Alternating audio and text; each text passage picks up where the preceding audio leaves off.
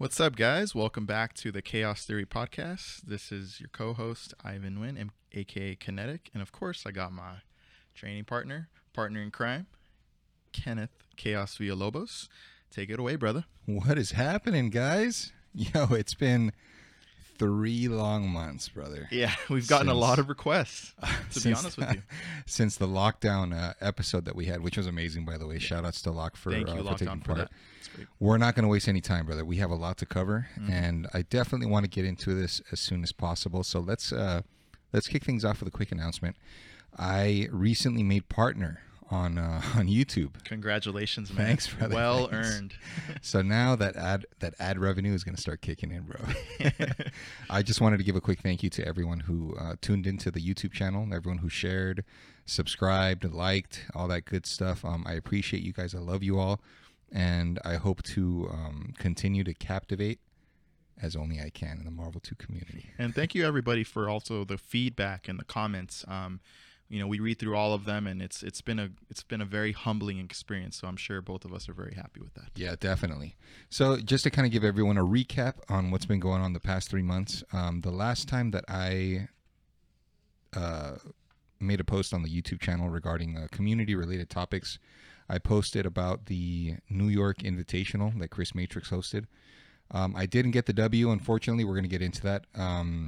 I did kind of take a break after coming back.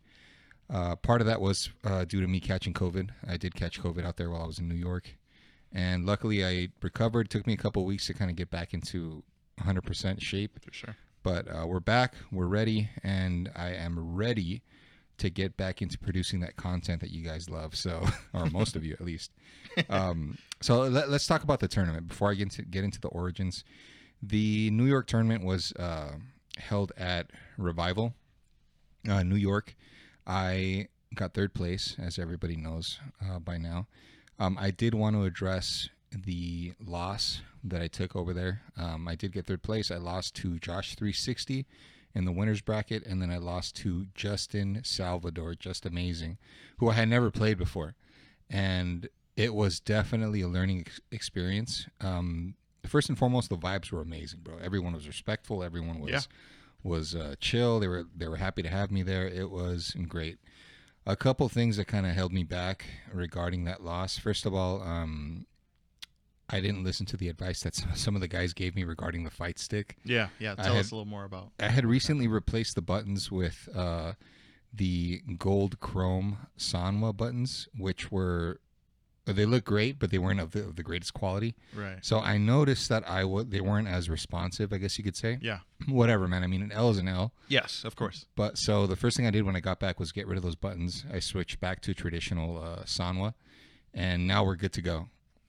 Fight stick maintenance is super important, as you guys know. You want to make sure that if you're playing at high level, if you have a money match, a tournament, whatever, you got to make sure that your equipment is top notch, because at the end of the day, it's nobody's fault but your own. Yes, so absolutely. that's just an L that I have to hold as far as tournament goes. Yep. Which is fine. You know, a lot of people love it, some hate it, but it is what it is, man. We got to move on. The Airbnb, we did have an Airbnb out there, which is pretty much a salty suite. All of the East Coast guys, most of them showed up, and it was great, man. Good food, good vibes, good games. What I did come to realize was that I feel like now I'm more acclimated to long sets. The first to 10s, the first to 15s. I want to say that now I am expected to lose to players that I've never played before, especially in the beginning, because I don't know their habits. I don't know their patterns. Their tendencies. Yeah. So it takes a little while. Definitely more than a 2 out of 3 to kind of learn that player and how he moves and how he deals in certain situations. Right. And once the download is complete, then it's kind of a wrap. So Just Amazing did take me out of the tournament, but I did end up getting more wins on him. Yeah. Throughout the Airbnb session and all that. Yeah. He did give me one set for the very first to 5 set that we played. He did beat me 5-3, I believe. I was using Matrix. Yeah. And then I beat him afterwards in another 1 to 5, and then I 5-0'd him after the tournament.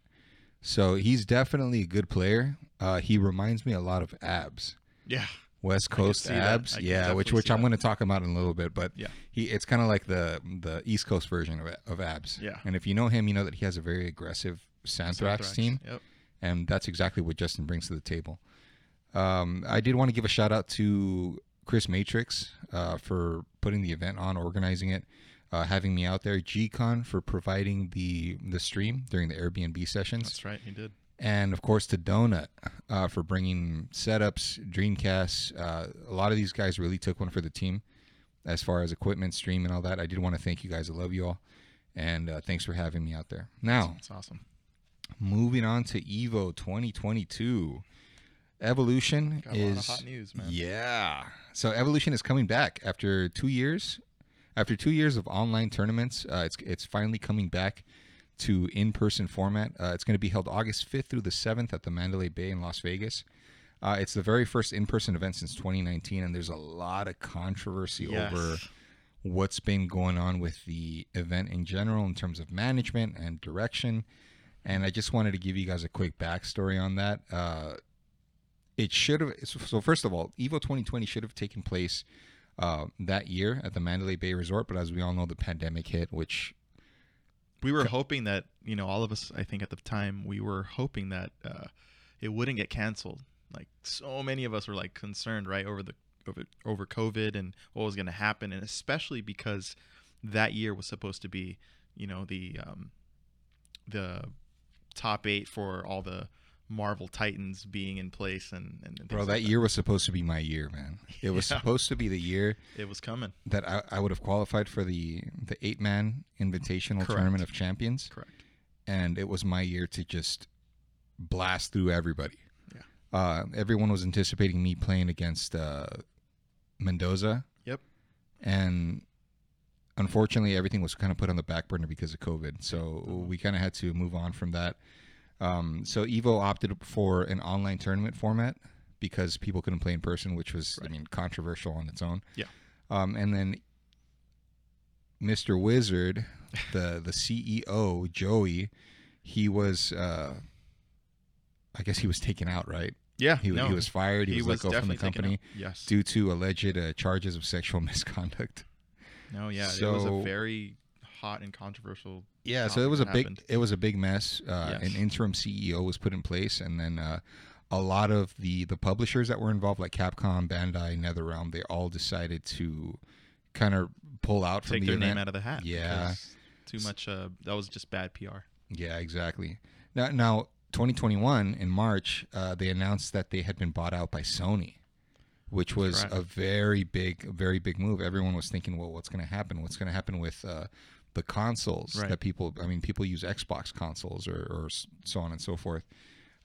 So they kind of had to figure all that out. And now it's back. It's back at the Mandalay Bay.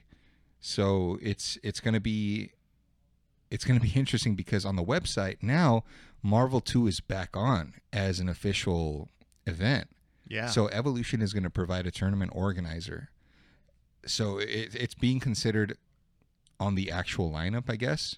I mean, at least in my eyes, if it's a tick box that you can check off, then that's got to mean then that means that this isn't like a side tournament, right?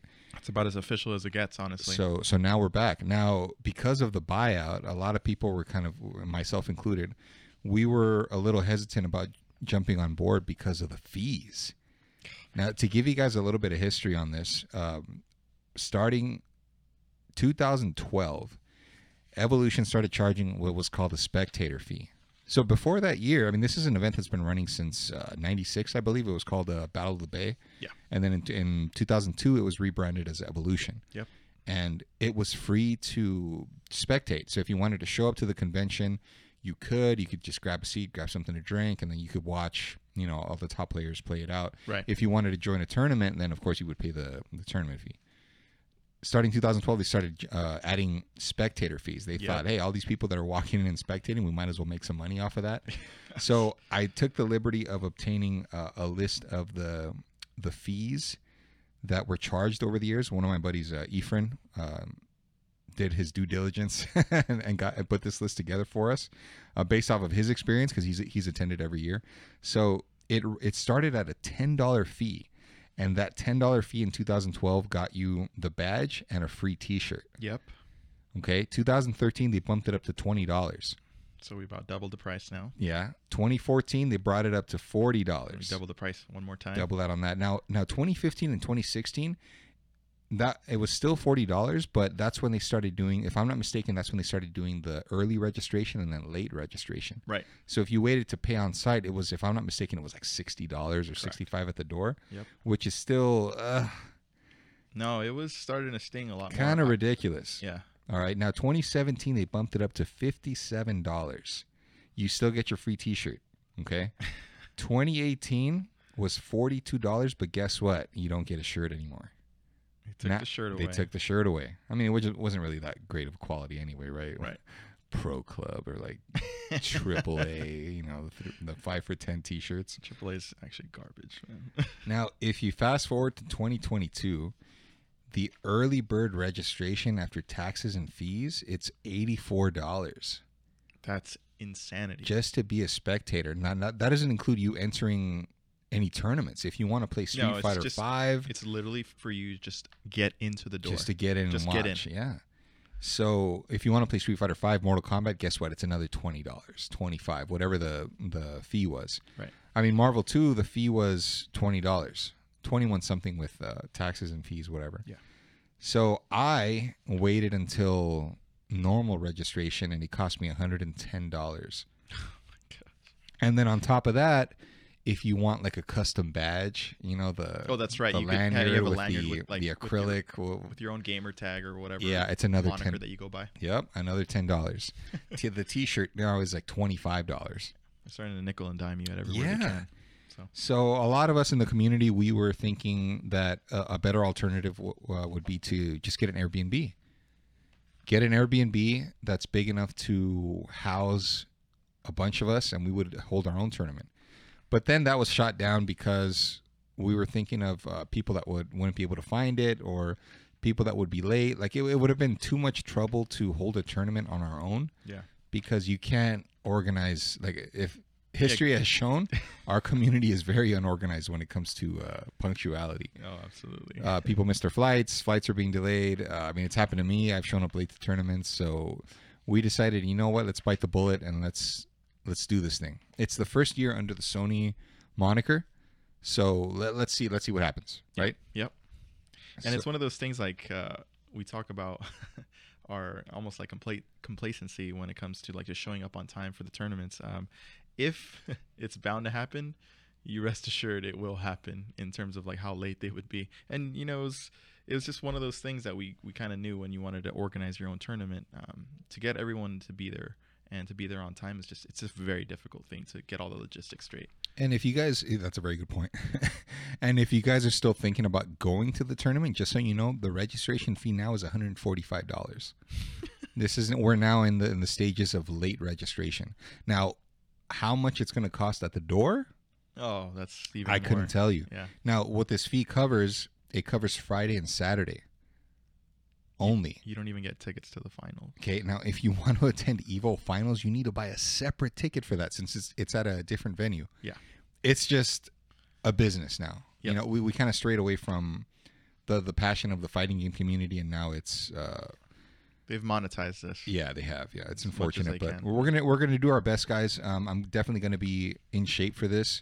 I'm gonna practice. My equipment is gonna be top notch. We're definitely going to be ready for this. So it's going to be, once again, August 5th through the 7th at Mandalay Bay. I'll shoot the link in the descriptions in case you want to register. And that's it for that, brother. Now let's get back to your boy's origins. Here we go. Here we the go. Juicy bits, man. The juicy content you crave. So do me a favor, guys. Turn off the lights, okay? Turn off the Wi-Fi, okay? You need to run this on mobile data. Grab yourself a kid's cuisine that you have in the I know you have some in the freezer. Grab a kid's cuisine and throw it on. Okay, make sure you puncture the film before you microwave it. Grab a Capri Sun. Oh my goodness. And get ready. It's got to be the Pacific Cooler. That's the best one, honestly. The best flavor, yeah. You can't beat that. You can't go wrong. And get ready for a ride. So the last time that we left off, as far as my story, I had just lost to Blockable Laser, Wes. Okay, And I talked about how the Chaotic 1 era had finished. I had this big build-up as a contender and as the next big thing, and it all came to a screeching halt because Wes just totally whooped my ass. He did. And as I mentioned, with him and I, we had a heart-to-heart talk afterwards, and he kind of took me under his wing and gave me some real-life advice on how to carry myself, and it really played a factor into who I am today. Really admirable of him. Absolutely. That was pretty much the end of, I want to say, fall of 2009. Yeah. As 2010 came around, I continued to run through local competition. Like, nothing changed as far as my involvement in the community. A lot of people thought that I was going to disappear, that I wasn't going to show my face again. Right. And that was further from the truth. I felt like a weight had been lifted off my shoulders. Okay, I don't have to do this Chaotic 1 shtick anymore. So all that's left to do is just play. Yeah. So I continued to play, and I was still leveling up. I was still receiving backlash from what I did as Chaotic 1. You know, I'd be at people were still holding on to that. Yeah. I would still be at the arcade, and people would make comments here and there, like, "Oh, don't make me call Wes."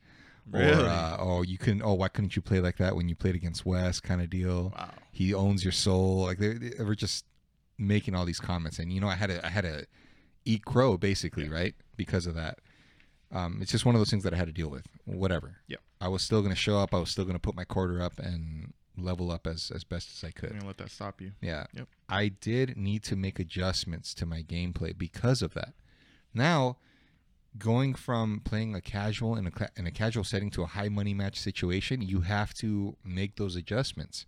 So, can you speak a little bit more like specifics as to what kind of adjustments that you? Well, I was a very flashy, what's called a flashy player. Right. I was doing a lot of unnecessary moves that were pleasing to the eye, I guess you could say, but they weren't winning me matches. They looked great on the screen, but it was to get the crowd hype. Yeah, it was a lot of high exertion, high execution movement. Yeah.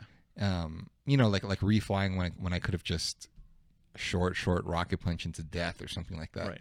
And it was costing me matches, so I had to go back to being, instead of being flashy, being efficient. Yeah. And finishing my food. Kind of everybody would say that you need to finish your food. And that's an expression that I drilled into my head when I would play local competition. And I was getting better. The guys that were beating me, like Dorian, Regency Rob, even Wes, now I was starting to get the edge over them. And this is just Regency. At Family Fun, I had to deal with guys like Mega Man DS, right? Fanatic, Finesse. Finesse was there. Yeah, I was catching up. I was catching up to them to where now, if I wasn't going head to head with them, I was beating them in sets. Oh, okay. Yeah, I was beating them in sets. And that's awesome. And the money match stipulations were still there to kind of keep things enticing. We were still doing, okay, I'll play you for $10. I'll play you for $20, and we would run sets. Sometimes I would lose, right? Right. And I wouldn't see these guys for a week because we would play on Fridays, right? So if you lost, dude, that was a long drive home, man. You'd drive home thinking about, damn. And you would reflect on everything. Yeah, and then you would see it on the forums. Yep. People were saying, oh, Chaos isn't that good. He's not ready for the big leagues. I had to deal with it. And I took it on a very personal level. Right. Like I said, I was still, I had already given up the Chaotic 1 persona, but I was still hungry for competition and kind of beating myself up if I wasn't performing at the level that I wanted to. You know what I mean? We are honestly our worst critics ourselves. So I was the worst critic, dude. Oh, yeah. To myself. Yeah, I think just the type of people that we are, like me and you, Ken, especially, we definitely reflect a lot on things and tend to give it a lot more thought than most people, I would suppose. And I think it just naturally comes with when you're really competitive about something and really passionate about something, you're gonna be hard on yourself. So it just happens. Dude, I fucking hated myself, man, and it would reflect on everybody around me. Yeah. Like my girlfriend at the time, I wouldn't want to hang out with her. She would want to do things, and it was the same thing. I would say, you know what, I'm not in the mood. I'm still focused. I felt like I was scratching the ceiling. Like as Chaotic 1, I had talked my way, almost like Conor McGregor, right? Like I had talked or Colby Covington. Yeah. I had talked my way up to the top, And then everything just came to a screeching halt because I hit a ceiling, which was playing against a top player that I wasn't ready for. Like in this case, it was Wes, right? Right. But I think what helped me out was that Wes became a training partner. Yes. Afterwards, him and I, we found common ground, and we ended up hanging out outside of the arcade. You know, we'd have Dreamcast sessions, and he really helped me work on my short game and my mid game. Yeah. What to do in certain situations, when to hit buttons, when not to hit buttons. I was used to playing against people that would... I mean, I was a Magneto player, right? Right. So Magneto is high intensity, high velocity, and when it comes to hitting a reset, I was used to players that would choose to block as opposed to hitting buttons. Players that would choose to mash during a reset. Exactly, right. Mashing, I mean, some your opponent might have inputs that beat out your reset, right? Right. And Wes did that to me during the money match set, which is why I could not reset him. Because he knew when to hit a button at the right time and interrupt my flow. Yeah. And I wasn't ready for that. Yeah. I mean, how do you train for something like that? Yeah. I mean, using Roundhouse as an example, a lot of people aren't ready for him because of his style. He loves the scramble. Yeah. Because he knows that if he gets the better end of the stick, he's going to make you pay for that. Yep. Yeah, so that's something that I had to learn. And playing Wes really helped me pick my spots a little bit more. Own that, yeah. So I guess you could say that the leveling up was still happening. I was still improving. I was still getting better. And that made me more dangerous. Yeah. For the people in the arcade. They still didn't like... I mean, I think that I squashed it with most of the players, but there were still some that still kind of held like a little bit of contempt. Right. Because of what I did, you know, and which is fine. I mean, you can't please everybody. Correct. But when it comes to competition and the way that I was playing, I knew, okay, the guys that were beating me before, they can't hang with me now. Like I wonder how that must have made them feel, like regarding like all the comments that they had made previously, and then now they're starting to see that they cannot seem to beat you. Well, before these guys were chomping at the bit to play me for money. Hey, let's play for $5, $10, $20, and now the challenges they weren't really coming that often anymore. Yeah. I mean, unless it was high level guys that felt that they still had an edge on me, like Fnatic, fucking dirtbag, Mega Man DS. Finesse never really challenged me. He played more for the love of the game. Him and I never really got to money match. That's cool. So 2010 was kind of like a fresh start for me. When Evolution came around, Evo 2010, it was the last year for Marvel 2, as you remember. Yeah. Marvel 3 was on the horizon. We knew that they were about to launch right? The game. They were going to launch the game the following year. Right. So Evo 2010, it was held on the PlayStation 3 console. I don't know why they did that, man. Like, that's one of the things that I always felt like, just in hindsight, it was just a bad move. Like, why on the last year would you decide to put it on PS3 when you knew that it always ran better on Dreamcast, and the whole community embraced Dreamcast anyway? It was a risky move, man. Because you're talking about players that had sticks specifically designed for Dreamcast, yes. Right? And now you got to switch over to everyone was using, I believe, the Japanese stick, the TE stick, the TE, yeah. At the time. And if you're used to American, right. Now you got to move over to. I mean, I would know more than anybody what it's like to switch over to Japanese stick, right? Right. And so it threw a lot of people off. But I wasn't able to go to Evo 2010. I had just been promoted at work. I was working a sales job. I had been promoted to trainer. Yeah. And it was just too soon for me to get time off. The company wasn't really big on vacation requests, right? Especially short noticed. Yeah. So I missed out. Justin Wong won the final Evo, right, against Sanford. Yeah. He beat him in grand finals. And for me, I had this feeling of missing out. I felt like I was already starting to dominate all of the local competition, but I hadn't really tested myself against the next level of guys, the Sanfords, the Smooth Vipers, Sue Mighty was already on his way out, right? Yeah. Finesse wasn't really coming around that much anymore. I had already beaten everybody from Regency, James Games. So the next level was obviously Wong, Sanford, Yipes, right? Right. And the only way that I was going to get to play these guys was at Evolution. Yeah. You know, I didn't have any relationship with them where I could say, hey, I'm coming up to, I'm going to New York. You guys want to get some games in? Like, it wasn't like that. Yeah. Plus, they had other games that they were playing. Sanford was heavily invested in Street Fighter 4. SF4, yep. Right? Justin Wong was playing other games. It was just a mistiming of me not getting the days off and shit like that. Right. So I missed out, dude. Whatever. Now, 2010 was the year that I really got into it with Neo. And How so? this is a big chunk. This is a big chunk of my history because Neo was like the antithesis to Chaos. He played Santhrex, which is a team that's very, very defensive, requires pinpoint accuracy at times. Very footsie oriented. Capitalizes a lot. High damage punishes. High damage counter hits.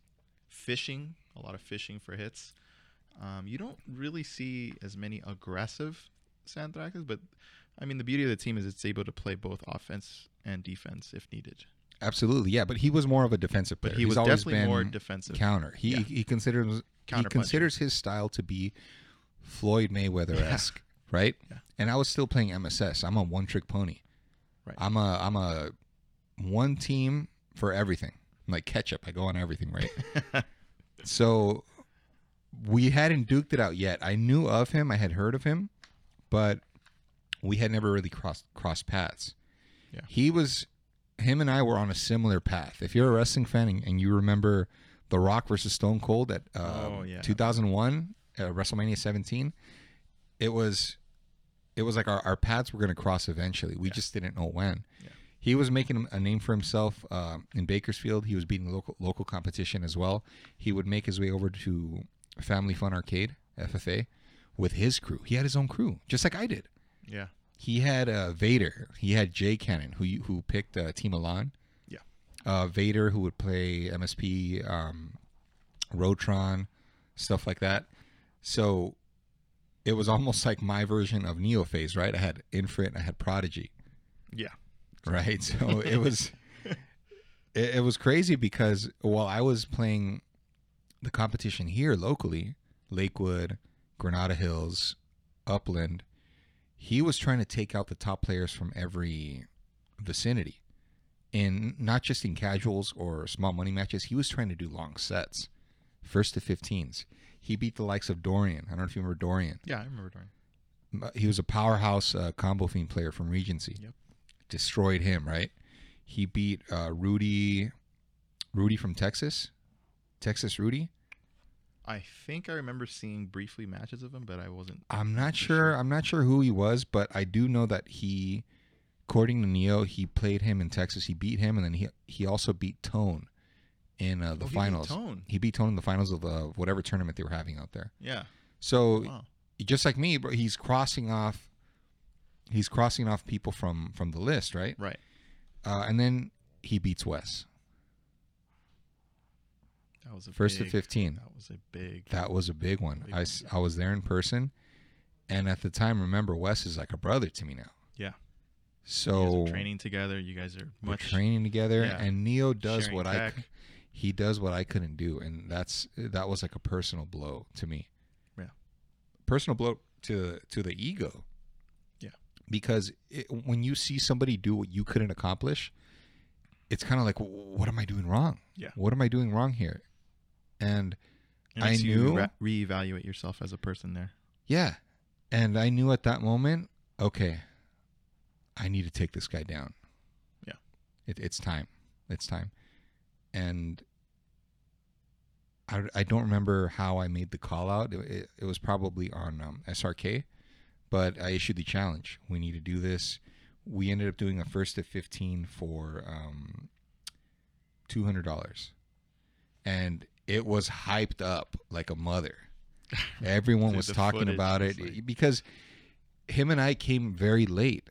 We came very late into the game, right when it was already on its way out of the Evo doors. Yeah. You know what I mean? Yeah. the new games are coming out. Street Fighter 4 had come out. A big chunk of the community moved on to that. To SF4, yes. And then Marvel 3, which we'll get into in just a second, came out, and then even more people moved on to that. Yeah.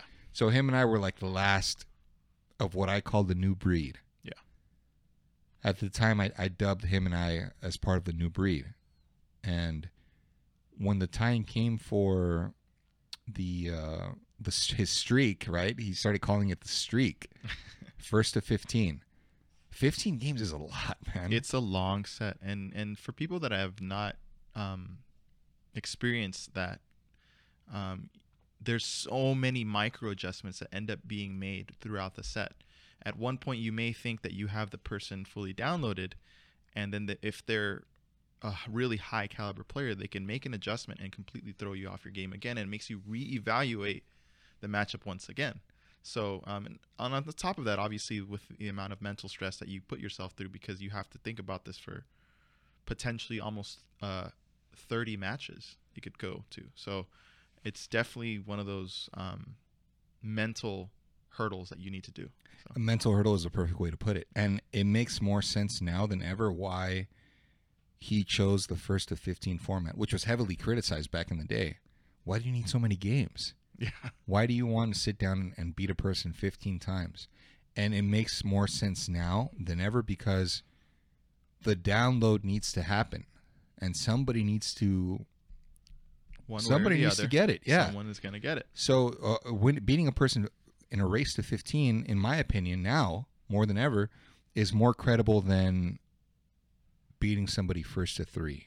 Yeah. In a 3 out of 5. Or even a first to 5. I think, yeah, I agree. And a lot of people will say, well, I mean, in a tournament format, everyone's going to have their opinion on it, whatever, but this is how I feel. And I feel like I felt this way for a while. It's just that after losing in New York, my mentality was ready for a longer set. You know what I mean? Yeah. There's a reason why players like VDO, love that guy, by the way, but I'll use him as an example. He prefers the first to 3 money match format. So if you're playing for $20, he won't do more than 3 games because he knows that if it goes longer than that, he's more likely to have the opponent figure him out. Yeah, because his team is very and adjust to it. Yeah, exactly. The adjustments will be made, right? Yeah. But I agree with Neo that the first to 15 format, or even first to 10. I think First to 10, first to 15 is the way to go to determine whether one player is better than the other in that specific matchup. Yeah. Anywho, moving on. So Neo and I, we have our what was called the inevitable encounter. That's what the match was called by Strider Zero. Unfortunately, the video got hit with a bunch of copyright strikes, and now it's no longer on YouTube. But what I can tell you is that it was a very intense set and a very hostile environment because you had Fnatic there, you had all of the Granada Hills guys there. Yeah. And majority of them were going for Neo. So I got to hear all the flack and all the trash talk and all that. And Neo pulls away with 15 wins to my 11 wins. So it wasn't a blowout by any means. Yeah. But I could have done way better. Okay. Now, Neo, at this time, he had very close relations with a lot of the top players, including Fnatic, which, as much of a dirtbag as he is, right, was still a great asset in terms of being a training partner. Now, on my side, like Infrit and Prodigy, although they were good players, they weren't anywhere close to where I was. So steel sharpens steel, right? Right. Unfortunately, I didn't have anybody to really train against. I had Wes, but at the time, Wes was not really, he wasn't really into the game, and he was doing other things. So I didn't really have a training partner or training partners to kind of prepare me for this. And my stick was already on its last legs. I had to beat up old Moss. It was just whatever. Anyway, so I had to take that L. What really kind of did me in afterwards was that Neo went on to cement his legacy even further. I was kind of left in the dust, right? Right. I had to take another big L. First to Wes, now to Neo. And Neo, let's go over his accolades. He got top 5 at Seasons Beatings 4, 2009, and Seasons Beatings Redemption in 2010. Yes, he did. He was part of the winning team, the Team West Coast against Speed and Violence, remember that. Which Is had it still on YouTube? which had Yipes. Who was it? Yipes, Desmond, Yeah, and Sanford. in Sanford. Right? Yep. He won the Tournament of Champions. I believe he had Chris Schmidt, Fnatic, and it was just him. Neo? Yeah, them three. Yeah. And then he won the Tournament of Champions. He beat Chris Schmidt in the finals. That's right. Yeah. That's right. He did. Not to mention that after beating me, he went on to beat Black Juan. He beat Dara Project. I mean, he destroyed Dara, right? And then he beat Sue Mighty in a landslide victory. So he did a bunch of he was on a tear, right? Yep. And inside, I was just, fuck, that should be me. Yeah.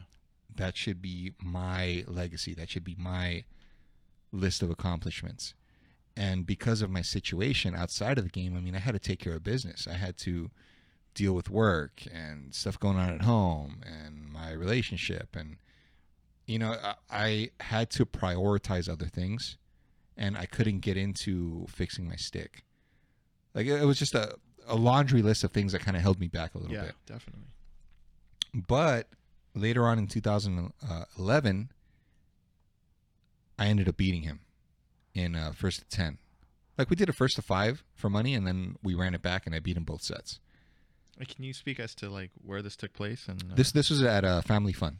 Okay. Family Fun. FFA. So him and I, we played, and it was just us. And I mean, it doesn't hold as much weight as, I guess, the first to 15, right? Right. But for my own personal satisfaction, knowing that I could take sets off of him, that's all I need, right? Yeah. So the wins are subjective depending on whether you're on my side or whether you're on Neo's side. That's true. But the fact was, I was able to take sets off of him. He's a great competitor, bro. Very solid mentality. When he's on Very it, passionate about the game. He's passionate about the game, and when he's on it, bro, it's very difficult to stop him. Yeah.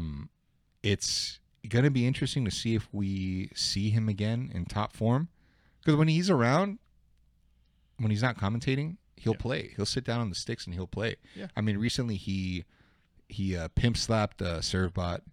I'm not sure if he beat Roundhouse at Texas Showdown. He beat quite a few guys. I think it.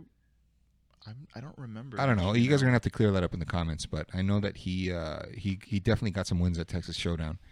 But anyway, moving on. Shout outs to Neo, bro. Thanks for being a great opponent. Definitely somebody that I would call a rival back in the 2010 days. Sure. And he's a great friend today. So shout outs to that guy. Moving on to 2011, Marvel vs. Capcom 3 comes out. 11 years later, a sequel to Marvel vs. Capcom 2. And we fucking hate it. It was right? Absolutely abysmal, Ken. Well, when I say we, I mean, I would say like the vast majority. Yeah. Well, if you were somebody that was ready for a new opportunity, if you felt like you couldn't really scratch the upper echelon of the competition of Marvel 2, then I mean, if I was in your shoes, I would do the same thing. Yeah. I would switch to a new game. This was a great opportunity for you to put your foot down in a new and reset, right? Start all over. Everybody has a level playing field. You wouldn't have to deal with the Shark Tank that is MVC2. Yeah, absolutely, man. So. And you know what? I wasn't one of those people. I felt like I was so close, man. I was so close. I still hadn't tested myself against the toughest of competition, and I couldn't leave, bro. I could not leave Marvel 2. I wasn't ready. Yeah. I felt like I had unfinished business, so I said, fuck Marvel 3. Yep. I think I bought it at GameStop, like when it was on clearance, right? Yeah. Ultimate had already came out. They came out with less than a year after this game's release. They released a new version called Ultimate Marvel vs. Capcom 3. And they patched the DHC glitch that was happening. And they did. Okay, so this is another thing, the patches, all right? For those of you that are not familiar with that term, okay, majority of the games nowadays... Something I don't agree with, by the way. Yeah, majority of the games nowadays can be played online. Now, because there's online capability, the developers now are able to introduce what are called patches, and that means that if the game has a glitch or an exploit, right, they can go in and force you to update the software or update the data, the memory of the game. Yeah. So whatever you were used to before, whatever moves were working for you, guess what? It could change all sorts of things: the frame data, the type of damage scaling. Obviously glitches and exploits to the point where it's gonna seriously change and reevaluate the way that you played the game, especially if your team was kind of built around those exploits and DHC glitches that was happening at the time. So imagine taking away the Sentinel Unblockable from Marvel 2. Yeah. Or taking away Magneto's ability to do the ROM. Yeah, let's say Infinite. like you can't do the ROM, or the ROM no longer connects. That's a huge it's game huge. changer. It's huge, yeah. So a lot of players were upset over this because if what you were doing was working for you and it was winning you tournaments, and now guess what? They fix it, they patch it, and now it doesn't. Guess what? Now it's affecting your pocket. Right. I'd be pissed. Yeah. Now I have to relearn the game. It was just a big mess, and everybody just had to shut up and take it. Yeah. I mean, it was what it was. So I couldn't do Marvel 3, bro. But lucky for me, I was able to obtain an Xbox 360. 6 years after the console had came out, right? It came out in 2005. Right. I finally got my hands on an Xbox 360, and now I'm playing Xbox Live.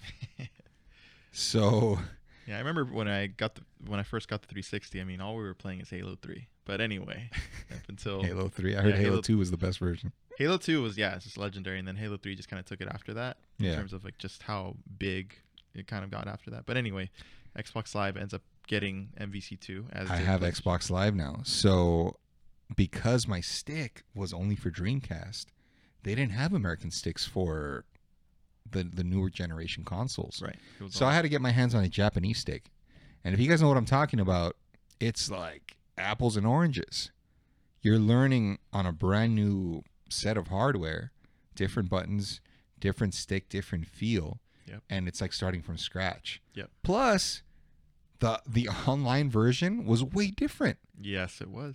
Well, I mean, different in certain nuances of character gameplay and the way that they move and stuff like that. Yeah. In high level situations, it makes all the difference, right? Yes, it does. Plus, your connection with your opponent, if it's great, if it's a little wonky. I mean, I think my biggest gripe was that everyone took their wins and losses seriously. Yeah. So if you had Joe Schmo, some schmuck from the fucking Midwest who would beat me a couple matches in a row, they would say, "Oh, Chaos is trash. Oh, I beat him." Like recently, some dirtbag said that he took like a 10-year layoff or something like that, and then he came back and he beat me a couple matches, and now he's like, "Oh, I still got it." That's not how this works, bro.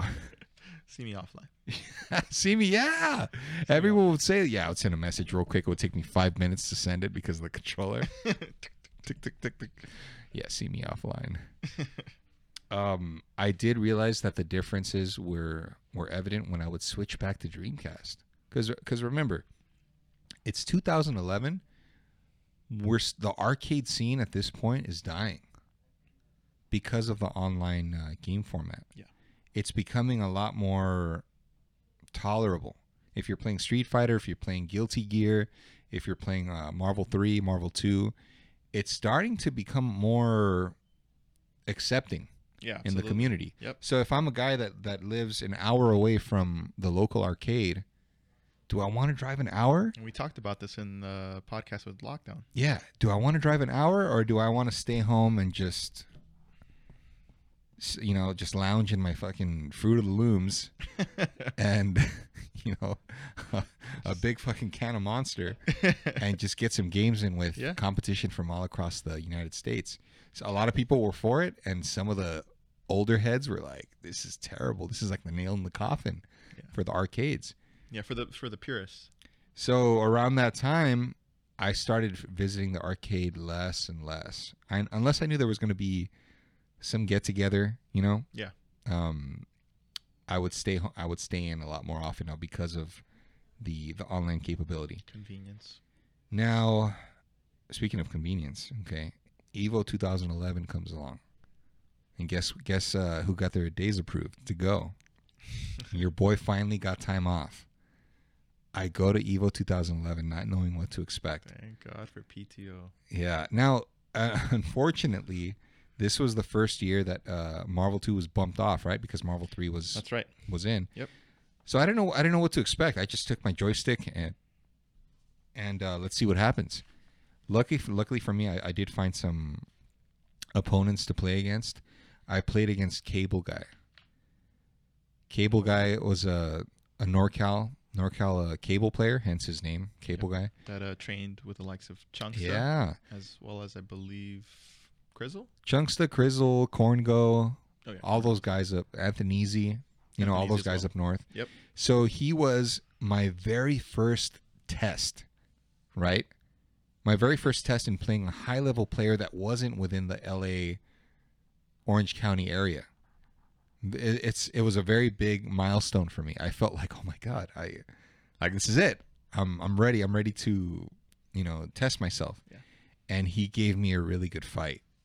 I thought that at that time I had all the answers, and he put me in situations that made me really dig deep, and I had to execute, man. I really had to dig deep to get the win against him. Yeah. So I beat him in the first 10, right? Right. Chunksta comes along. Okay, for those of you guys that know Chunksta, this guy was a monster back then. Former second place at Evo 2008, I believe, against Justin Wong. Yep. One of the best Sentinels that I've seen personally. One of the best Sentinels, one of the best MSS players. MSS Rocket Punch. Yeah, this guy was a monster. So I went up to him and I said, "Hey, man." Chunksta had a fucking badass Thrax too, man. He did, bro. And I told him straight up, "Hey, I'd really love to play you." And he said, "Oh yeah, for sure." We did a first to 10 for 50. Yeah. And I beat him. And wow. it was one of the most exhausting sets that I've ever had. And it was razor thin. Like I think it might have been like 10-8 or 10-9. And immediately down to the wire, man. Immediately he wants a run back. But he says, "You know what? I don't have that much time. Let's do a first to 5 for that 50." And he beats me 5-4. So now we're even, right? Yeah. We're even. So classic example of, okay, I only have 5 games to figure him out, right? Yeah. We already ran the first set, but what would have happened if we ran those additional 5 games? You know what I mean? Yeah. Yep. But that's my fault for saying yes. I should have said, you know what? No, if we're gonna run it back, it's got to be the same thing. But whatever. I was just grateful to be able to have the time of day, yeah, or for him give me the time of day to play a set with me. Yeah. And we broke even. What bothered me after was that he said, "Hey, good games. I wasn't really playing like myself. I pretty much lost to myself."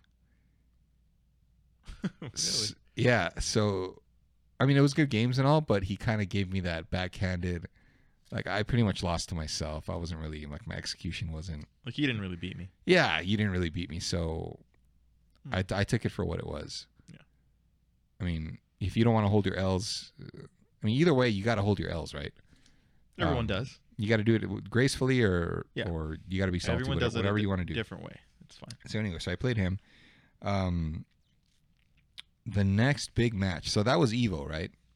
At that Evo, I reconnected with Ray Spartan, and him and I at that point, we that's when we ended up getting a lot closer and all that. So awesome, a lot of good things that came out of that evolution. That was my first experience seeing the main stage and all that.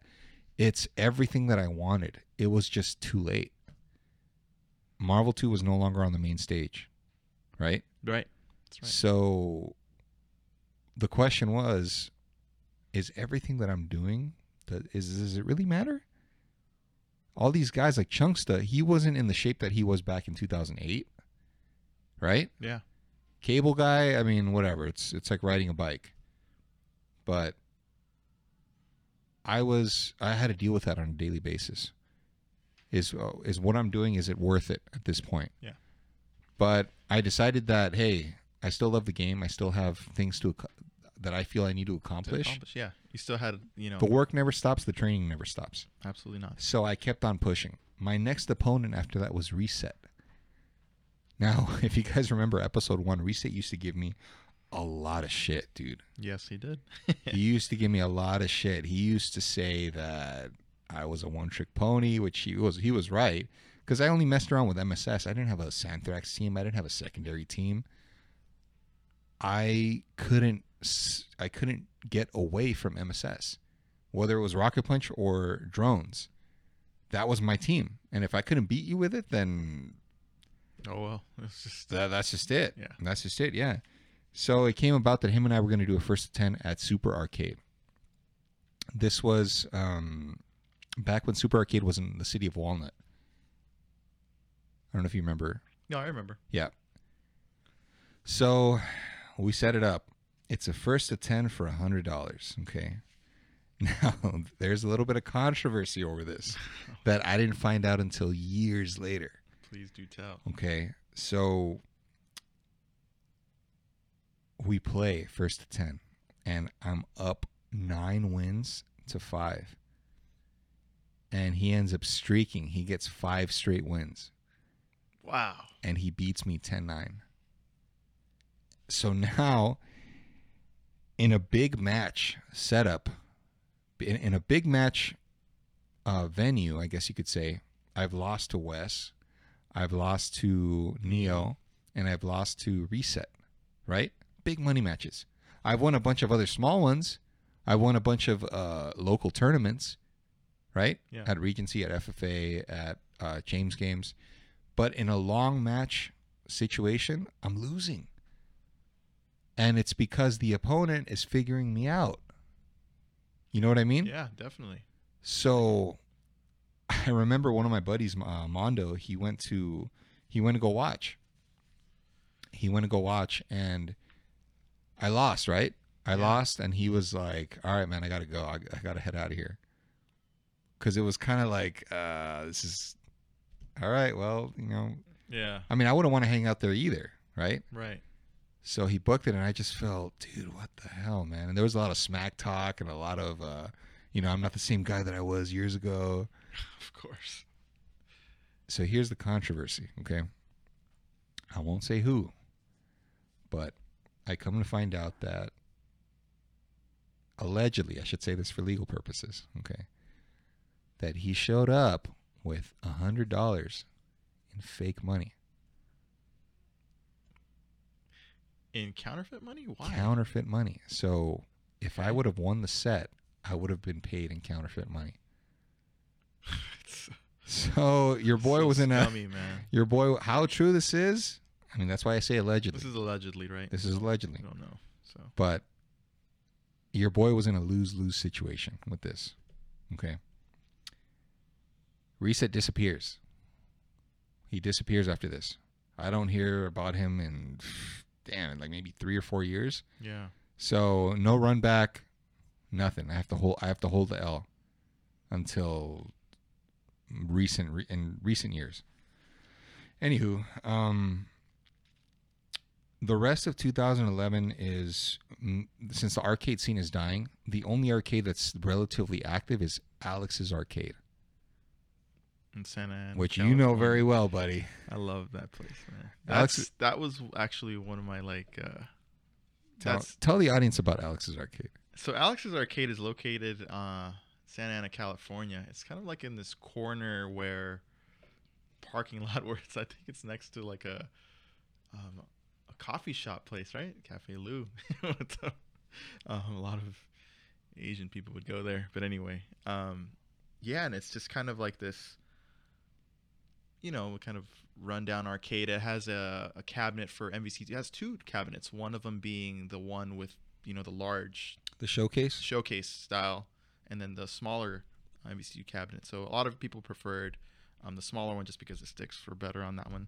It had a Third Strike setup, and a little just other random games on there, but it was just very localized. I met a lot of the players from my area there. So shout outs to everyone. You know, obviously Oscar, Aldo, Gustavo, um, Dewey, Andy Dew. I mean, that's our roots right there, and they really welcomed me in. So I just want to say thank you and shout outs to them because I have nothing but love for them. Absolutely. I used to run down Alex's Arcade a lot.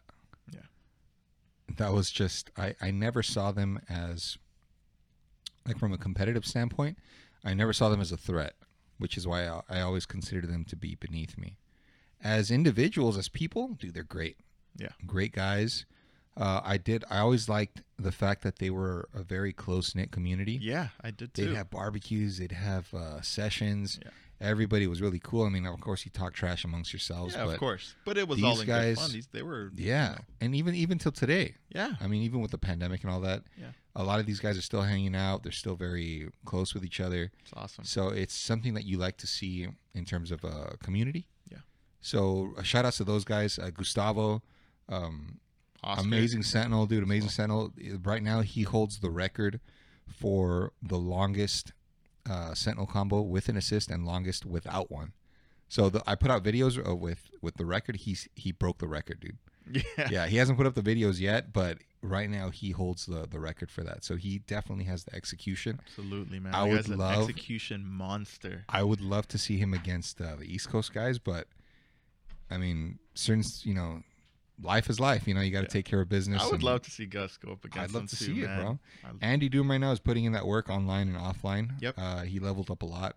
he did. Yeah, so it's good to see that a lot of these guys are still active, Yeah. and they're still putting on a show for the community. Yeah. Shout outs to these guys. And also Dewey in his own right too is a beast as well. He is, That man. guy- He's a little rusty right now, but right, but I mean, when he was in top form, I mean, the stuff that he would do was Absolutely, amazing. yeah. So at the time, Alex's Arcade, I didn't know who these guys were. Yeah. I just knew that Ray was in there also. Ray had kind of found his That's where I met Ray. niche. Actually. Yeah, in Alex's Arcade. Mhm. And I think it was a tie between him and I think Daniel Deathwish. Yeah. They held the top two spots. And I challenged Daniel to a money match. Yeah. We'll just do first to 7 for 50. And I remember showing up and dude, I smashed him 7-1, I believe, or 7-2. Yeah. And midway through the set, he asked me straight up, he said, "So why did you challenge the Arcade?" Nobody's ever asked me that before. Like, why did you call us out, or why did you call me out? Nobody's ever asked me that before. And I said, I just want to see where I'm at in terms of competition. Like a few matches in, it was very evident that I was leagues above them Yeah. in skill. Yeah. Gustavo gave me a really good run for the money Yeah. because he had Psylocke on his team. Yeah. And remember, I'm still running MSS. So all it takes is for Psylocke to land one hit. Yep. And It starts to go the other way. it might be over. Yep. It might be curtains. So he was always a threat. Everyone else, they didn't really give me problems. I mean, Kala was still learning how to play Sentinel, Cable, and all that. Yeah. Scrub Clops. Aldo, gimmicks. He had gimmicks. His Akuma team. That's pretty much it. Oscar, Plays Combo Fiend. Combo Fiend. He was pretty good execution. No, he did. He has a really good storm too. Yeah. So 2011, that's it, man. That's all I did.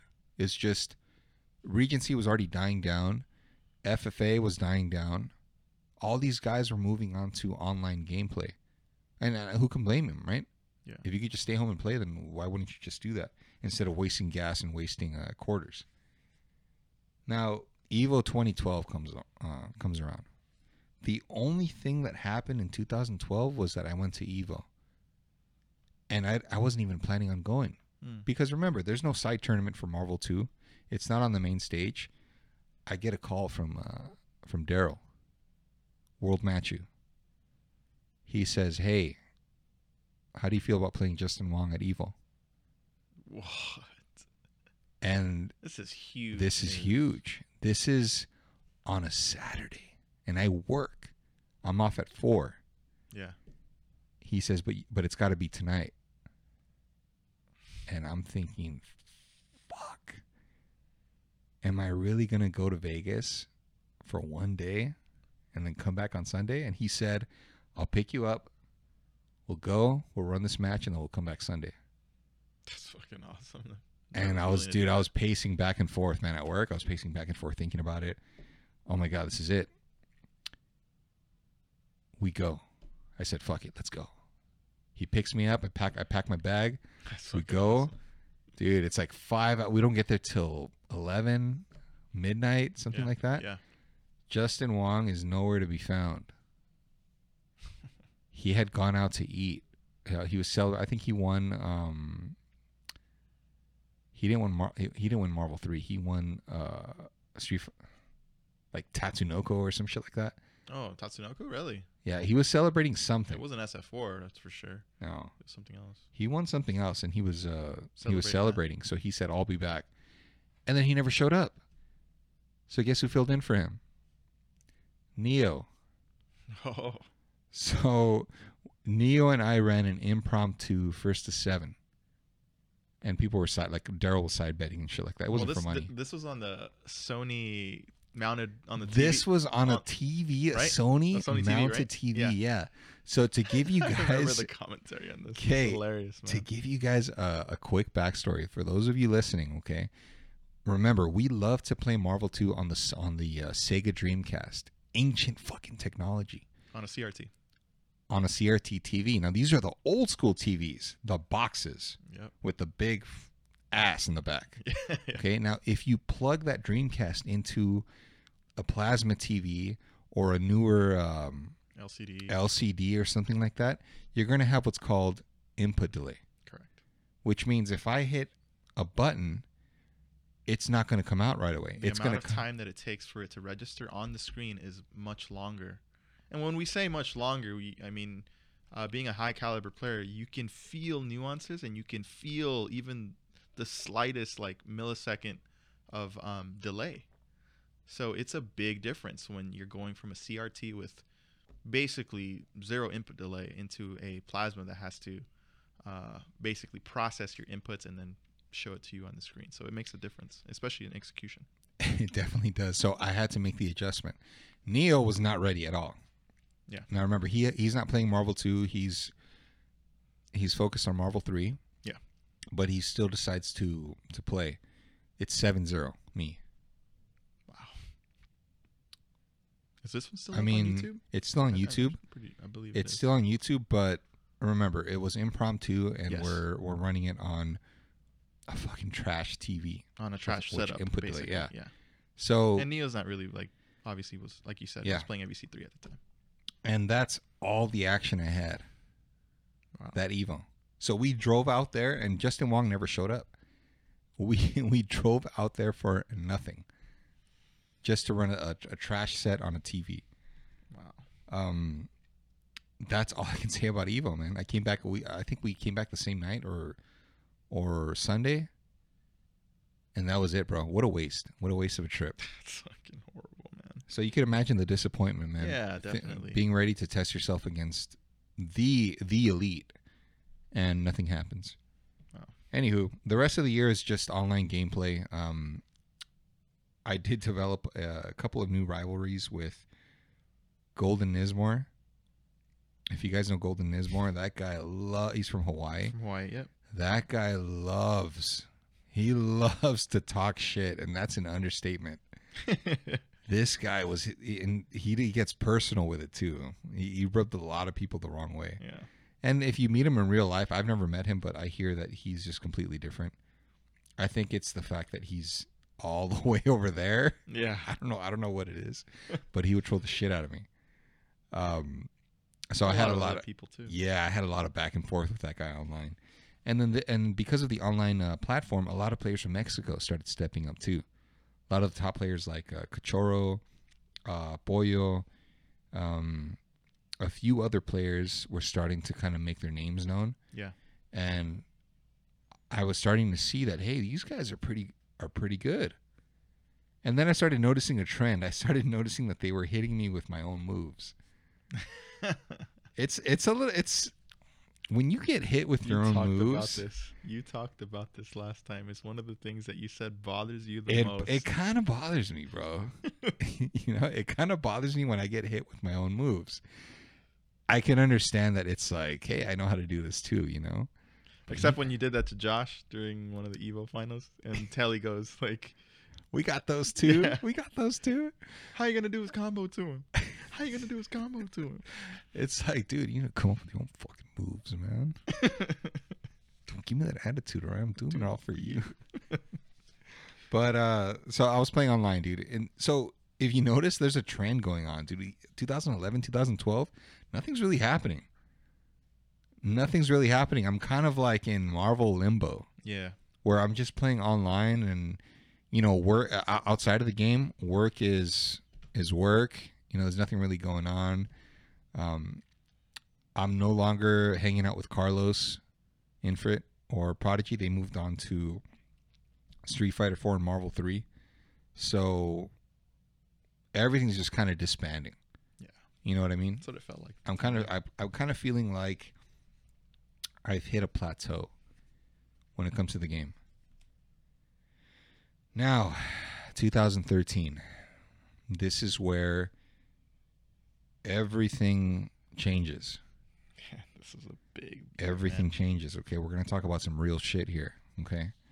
Because this is the year that I start traveling with Ray, with Spartan. Yep. To Evo. We get to Evo, and as I'm walking inside the venue, the first person that I run into was Sanford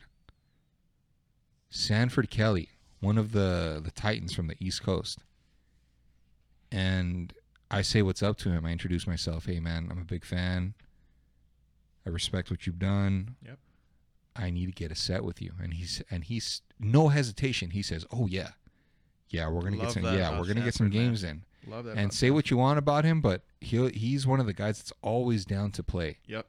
Regardless of what happens, he's always right down to run a set. Yeah, you just have to put up with what he says afterwards. Yeah, that's fine. I mean, like I said, it happens to all of us, right? Everyone deals with things a different way.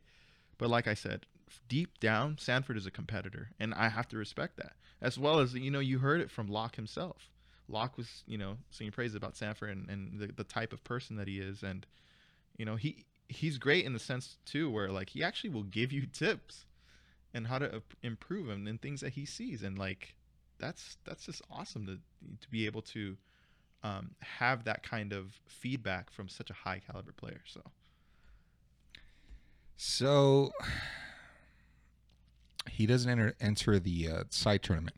This is the first year that we have a side tournament for Marvel's Capcom 2. We finally said, hey, you know what? If we're going to show up, we got to do something for the community. So we had a tournament. Now, before we get into Sanford, we need to address Mr. Pasadena. Okay. Top level MSP, Magneto Storm Psylocke player from the Valley. Yep. And he was one of the OG players that never stopped. And he was always kind of lurking in the shadows. Yeah.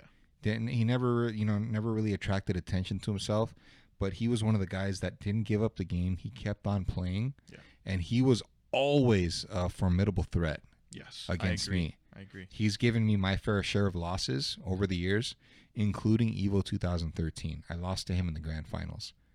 Okay? Yep. Now, we did the tournament during the day, right? Yep. I'm still running MSS. I don't have an answer for MSP. I have no Santhrax. I have no other team to fight that anti-air assist that he had. Yeah. Psylocke. So he knows what to do to get the win against me. And he knocks me out of winners. Now, we don't finish the tournament. Remember, it's double elimination. Yeah. We don't finish the tournament that day. It's already too late. The venue's going to close. So we save it for the next day. It's time. It's time to play Sanford. The match is set up at Charlie Goblin's hotel suite. Yep. So I get there. I'm warming up. I'm playing against Charlie Goblin. I'm playing against Ray. Just trying to stay warm. A bunch of guys come in. Fanatics there. Neo's in there. Chris G.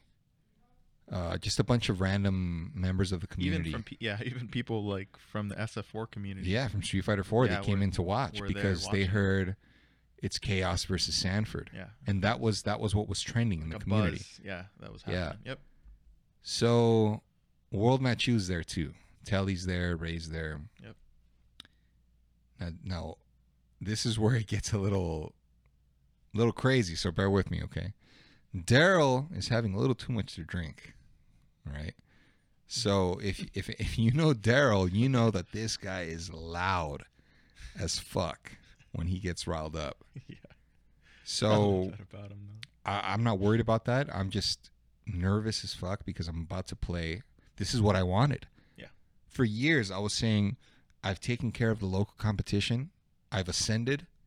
It's time. It's time to test myself. Sanford comes in, sits down, plugs in his stick. He wishes me good luck. Awesome. And we start playing. Yeah. I get the early lead. I feel like I'm doing everything that I'm supposed to be doing. Yeah. Everything is coming out crisp. Yeah. My movement is on point. Impeccable. Yeah. My spacing, everything that I'm doing is coming together. It's fluid. And Sanford is, because it was all speed based. Yeah. So Sanford was trying to adjust to the speed and the movement. And remember, he's not really playing Marvel 2. He's been solely invested in SF4. Yeah. Right? It was. So I take the early lead. Daryl is talking hella shit in the background. So much so that the YouTube comments actually believe that that's you. Yes. If you watch the video, they'll say, damn, Chaos really loves to talk some shit. Yeah. And it wasn't me. It was Daryl. And you can hear Charlie Goblin in the back telling him, Daryl, hey, Daryl, you got to be quiet, man. Because, all it takes is one noise complaint and everything gets shut down. Yeah. And Daryl can't help himself. And he's just like, shut up. It's popping off. Yeah, this and that. And then Fnatic starts kind of voicing his opinion, right? Right. And Daryl and him are just kind of going back and forth with the trash talk. Fnatic is saying that I'm not good enough. I'm this and that. And then I've had enough. And I pop off against Fnatic and I tell him to shut the fuck up. I said, no, you wouldn't do. He was saying something along the lines of, I would train for one day and then I would bop him. And I said, no, you wouldn't. You insert explicit insult. And everybody was like, oh, Chaos is popping off. Because dude, I'm trying to play here. Sanford and I didn't wage any money. Yeah. This was pure passion, for the love of the game. Yeah. And I ended up winning that set 10-5, I believe, or 10-6. I think it was 10-6. 10-6, right? Yeah. Here's what happens next. Sanford wants an immediate run back. Okay, now this is after the cameras have stopped rolling. Yeah. Actually, the cameras are still rolling. We run the setback. If you've ever run a first to 10, which I'm sure most of you had, when you do a run back, the winner tends to be a little bit more. The adrenaline is gone, right? Yeah. That's right. So the challenger is the one that's kind of like started like. The challenger is the one that's imposing his will on you now. Yeah. So I feel like I wasn't ready for a run back. I felt like I had. I was like Goku. I had You had an adrenaline dump. Yeah. That's what happens. So we start playing, and guess what? Now we're like neck and neck, match for match for match for match. The score gets to be 5-4. I'm up one game. And Daryl is louder than ever. To the point where Sanford finally stops. And he turns around and he tells Daryl, he says, I swear to God, if you keep running your mouth, I'm going to crack you in the fucking face. And Daryl he's out of it, man. He's out of it. So he's like, oh, yeah, do something about it. And before you know it, we have to, long story short, we had to split them up. The set came to a screeching halt, and Sanford has to leave. They take Sanford out of the room. Daryl, they put him on the other side of the room. And I'm just like, shit, man. Well, that's kind of a shame. Yeah. So Sanford and I never got to finish that set. Strider Zero never uploaded it. He wiped it clean. I mean, why would he, right? Right. Yeah, the community doesn't need that kind of stuff, but that's what happened. And unfortunately, it happens every so often. I mean, I'm sure Daryl didn't mean to do that, and he hasn't done anything like that since then. Yeah. But we all have our moments. Yeah. You know, we're a little outlandish and alcohol and all that shit. Yeah, exactly. But if you take into consideration the first 10 that we did, that Sanford and I did, I beat him. Yeah. I beat him, and I was happy with that. I thought, holy shit. A few years ago, I thought that I would never be able to touch these guys. Right. I was at my local arcade thinking, damn, I'm just a minnow in the ocean. Yep. And now I'm a big fish in a small pond. So what? In like retrospect, like I'm thinking about it right now. I think it really put you on the map even more because it's like you're just being such a big name, right? Like Sanford carries such a big like reputation, and for you to be able to beat him in a set, I mean that said a lot about you. So I think a lot of people, you turned a lot of heads, like as if you didn't already, right? If they didn't know about you then, they sure know now. As I said in the video, right? Yeah. Now, everybody, all of the old school players came to the defense of Sanford. Yeah, and now I feel like understandably. it doesn't take anything away from him because his legacy had already been set in stone. His wins, his tournament wins, whatever. Cemented. What I hold a lot of respect for is the fact that he is willing to play. Yeah. Where a lot of other guys would have take the coward approach and don't want to risk their legacy or whatever the case is when really you have nothing to lose. You've already done what you need to do. Yeah. Just like me at this point. Yeah. Like nothing can take away those accolades that you've already accomplished, you know, regardless. So now what happens next? Justin Wong. I've got his attention. He publicly calls me out. He feels like what I did to Sanford was very disrespectful. Yeah. He feels like it was a very hostile environment, and he needs to wrong that right. So we set the date for SoCal Regionals. UC Irvine, 2014, March. This is not in a hotel room. This is not in an evil ballroom. This is at the main stage. Yep. It's my first time in the spotlight. Interviews, there were pre-match interviews. There was a whole production vignette, filmed for this. Yeah. I finally did it. I felt like, all right, man, it's showtime. It's showtime. You Arnold. And oh man, the buzz around it was that I was going to get destroyed. People were placing side bets and all this, and people that I consider to be good friends, close friends, were side betting against me. And it's not, I guess, in retrospect, I shouldn't have taken it personally. It's just, I wasn't the favorite. I wasn't the favorite to win, right? Yeah. Experience over flash. Yeah. That's what they were saying. Yeah. I'm not ready for it. I don't have the experience. I'm too flashy.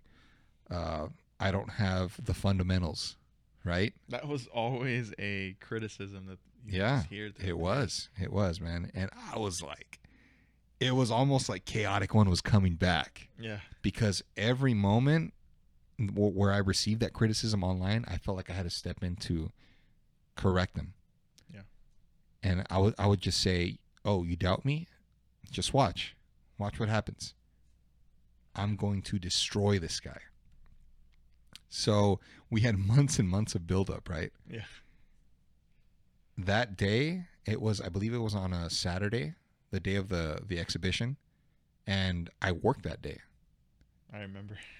And I worked out of Santa Ana at the time, so I left work and I drove right over there in my work clothes. So if you watch the video, I'm wearing slacks, I'm wearing a dress shirt, tie clip, and we run the match. And bro, it was crazy to see that this time the crowd wasn't as divided. I had a portion of the chaos section, I guess you could say, people that were like chaos, chaos. Daryl made T-shirts. He made T-shirts that said Team Chaos, and he was passing them out. Dude, that was, he didn't have to do that, man. That's one of the coolest things I've ever seen. Yeah, love that guy. Yeah. And even though I cost him a lot of money because of the match. I'm sure it did.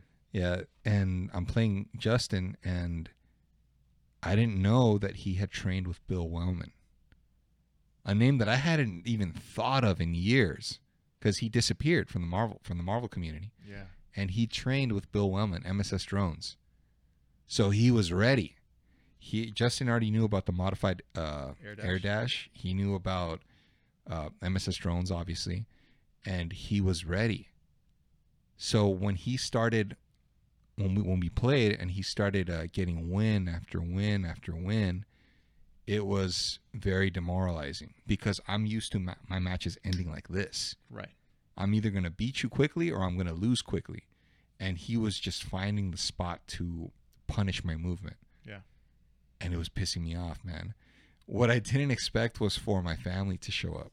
My brother and my padrino, Caesar. Wow. My brother pushed his way through the crowd, and I heard, Kenneth. And I looked over to my left, and I saw him, and he's like, get his ass. And I'm like, dude, what are you doing here, man? Get back there.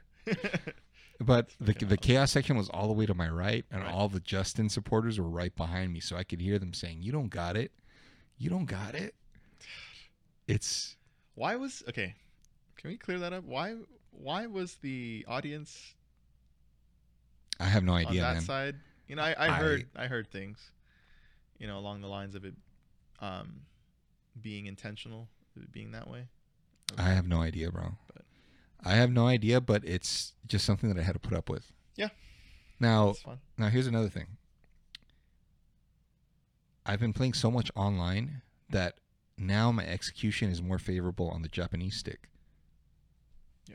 So switching back to the Moss, the American stick, just for the Dreamcast, it affected me. I had to adjust on the fly because I was so used to playing on the Japanese stick. Yeah. I mean, everything was working great. It's just you're used to muscle memory. Right? I lose that set 10-4. It was hyped up as the new generation versus the old guard. And Justin Wong beat me decisively.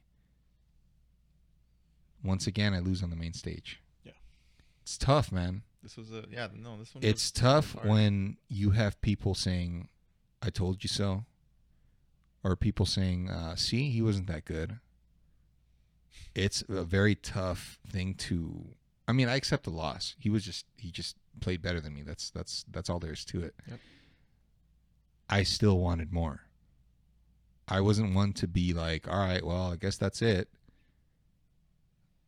To this day, I still haven't watched that set. Really? I haven't watched that set to this day. Wow. It's very difficult to watch yourself lose and hear the crowd cheering in the back. Yeah. It's tough, man. But what I did take away was what not to do. Once again, I learn from my mistakes, I correct them, and I implement a new game plan moving forward. That's what you should do as a player. Absolutely. I'm willing to take the loss to learn. I just couldn't get over the fact that an opportunity to play Justin again wouldn't come up again until years later. Yeah. Like in a legit set. Right. So that was in March. Okay, fast forward to EVO 2014. This was a pretty stacked tournament. This one was, yes. Chris Schmidt, well, a shadow of himself, he entered. A lot of the East Coast guys came through. Josh 360, Sanford. We had a bunch of the West Coast killers. Lockdown was in there. Ray was in there. And I made it to the grand finals against none other than Sanford. after coming back from losers, I almost lost to Josh 360. Losers finals. This was one of the hypest sets Oh, between man. you and Josh. Yeah. That Hey, could have. this is the set also that I mean it was close, man, because I think Josh would have he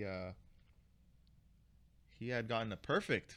Yeah. And then ran it again, and then he had a perfect because he hits a really, really strong opener. Yep.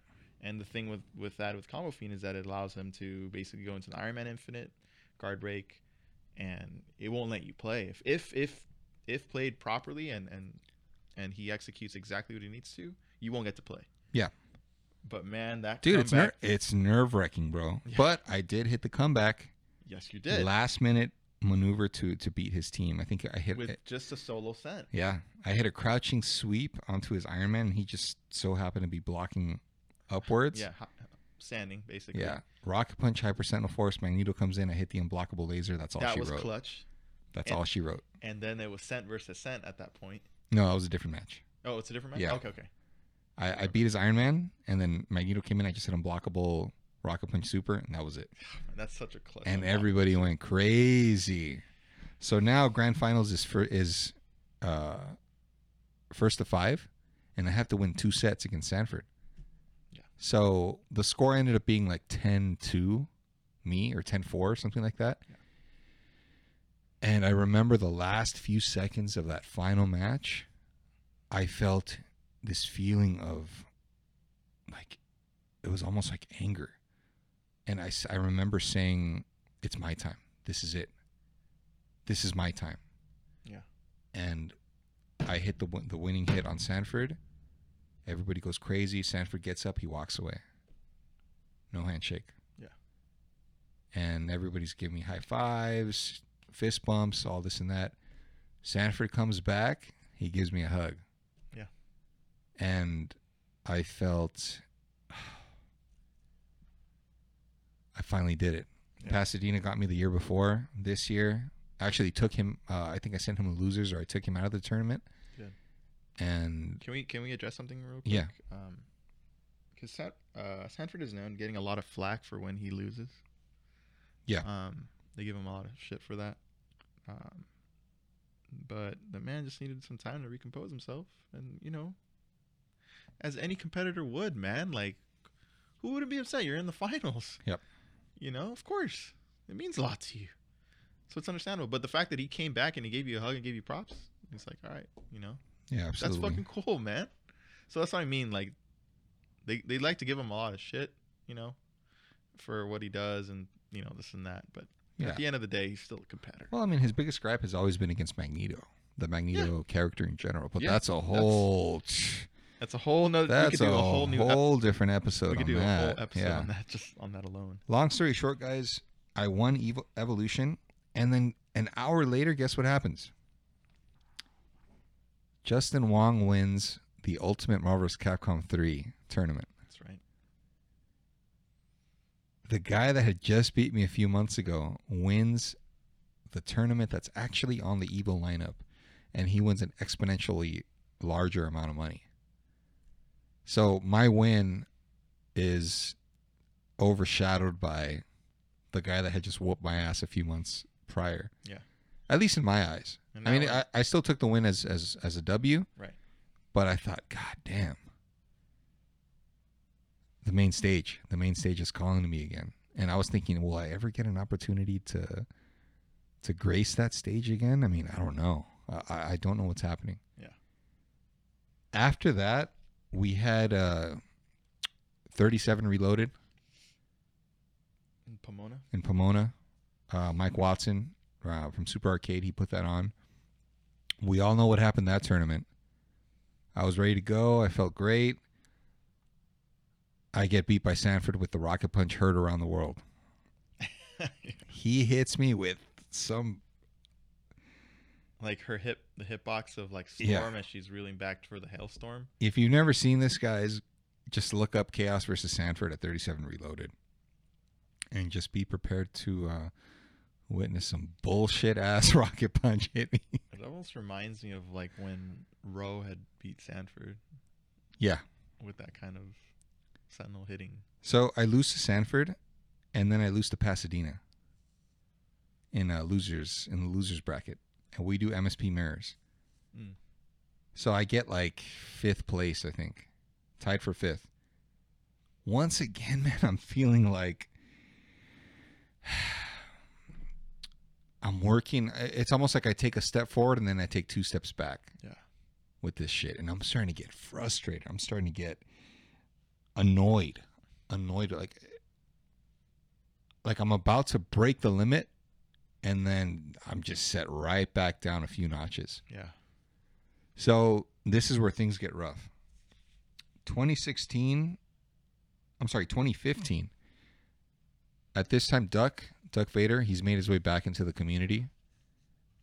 He had actually been a part of the community for a few years. He went on hiatus and then he came back. Yeah. And him and I are going back and forth in sets. Great training partner. I've always said this, that Duck is the greatest training partner that you can have because he shows no remorse. He is merciless. He treats every match like it's a tournament match, and that's what you want. Yeah. Unless you're playing this game for fun and you just want to fuck around and have a couple drinks but if you want to train for a tournament, this is the guy. This is the guy that you want to play against. And merciless is definitely an accurate way to describe the way Duck will beat you, because he really just doesn't hold back. Like if he knows he can beat you, he's just gonna beat you straight. Yeah. And you're gonna have to step up your game if you want to get him. There's nobody that I would rather train with Yeah. than Duck Vader. That guy is That's awesome. the guy to train with. So him and I meet in the grand finals of EVO 2015. I had to work my way up through the losers bracket to get all the way up. I beat Surbot on the way up there. I beat Pasadena. I meet Duck in the finals and I win. Ray and I were set up to play against G-Con and Desmond. West Coast versus East Coast, 2-on-2. Yeah. Team lock was a stipulation. Right. Ray chose to go with Santhrax, and I chose to go with MSS drones. We lose against them. We don't get a run back. I remember specifically asking Jason, G-Con, you guys ready? And this is while they're in the hallway celebrating. Are you guys ready? We're gonna run it back. And Jason said, "Hey, you know what? Just let us enjoy this for now." And I took that as, "Oh, okay. Well, we'll be in there." Yeah. But then we never ran it back. They made us hold that L, which is fine, bro. I did end up beating Jason and Desmond in individual sets at one of the suites. Yeah. Yipes was in attendance for that. Yeah. I remember I was playing Jason and Yipes was telling him, "You need to clean it up, Jason, clean it up." And once again, long set format, I got the W. Yeah. So now we're I think training with Duck got me prepared for the long set mentality. You know, I was still winning short sets, but long sets is where I wanted to dominate because I was losing long sets left and right. Yeah. Wes, Neo, Justin Wong. You know what I mean? Yep. Anywho, that was 2015. Nothing else happened of value that year. 2016, bro. My life changed. 2016. I had to say goodbye to SoCal because my job promoted me and relocated me to Northern California, downtown San Jose to be exact.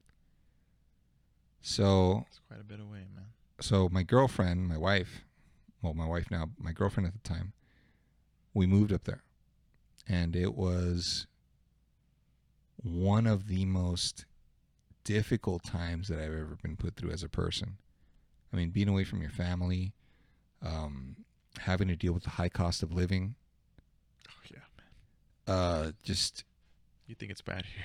Yeah, you think it's bad here? Try living downtown up there in Silicon Valley.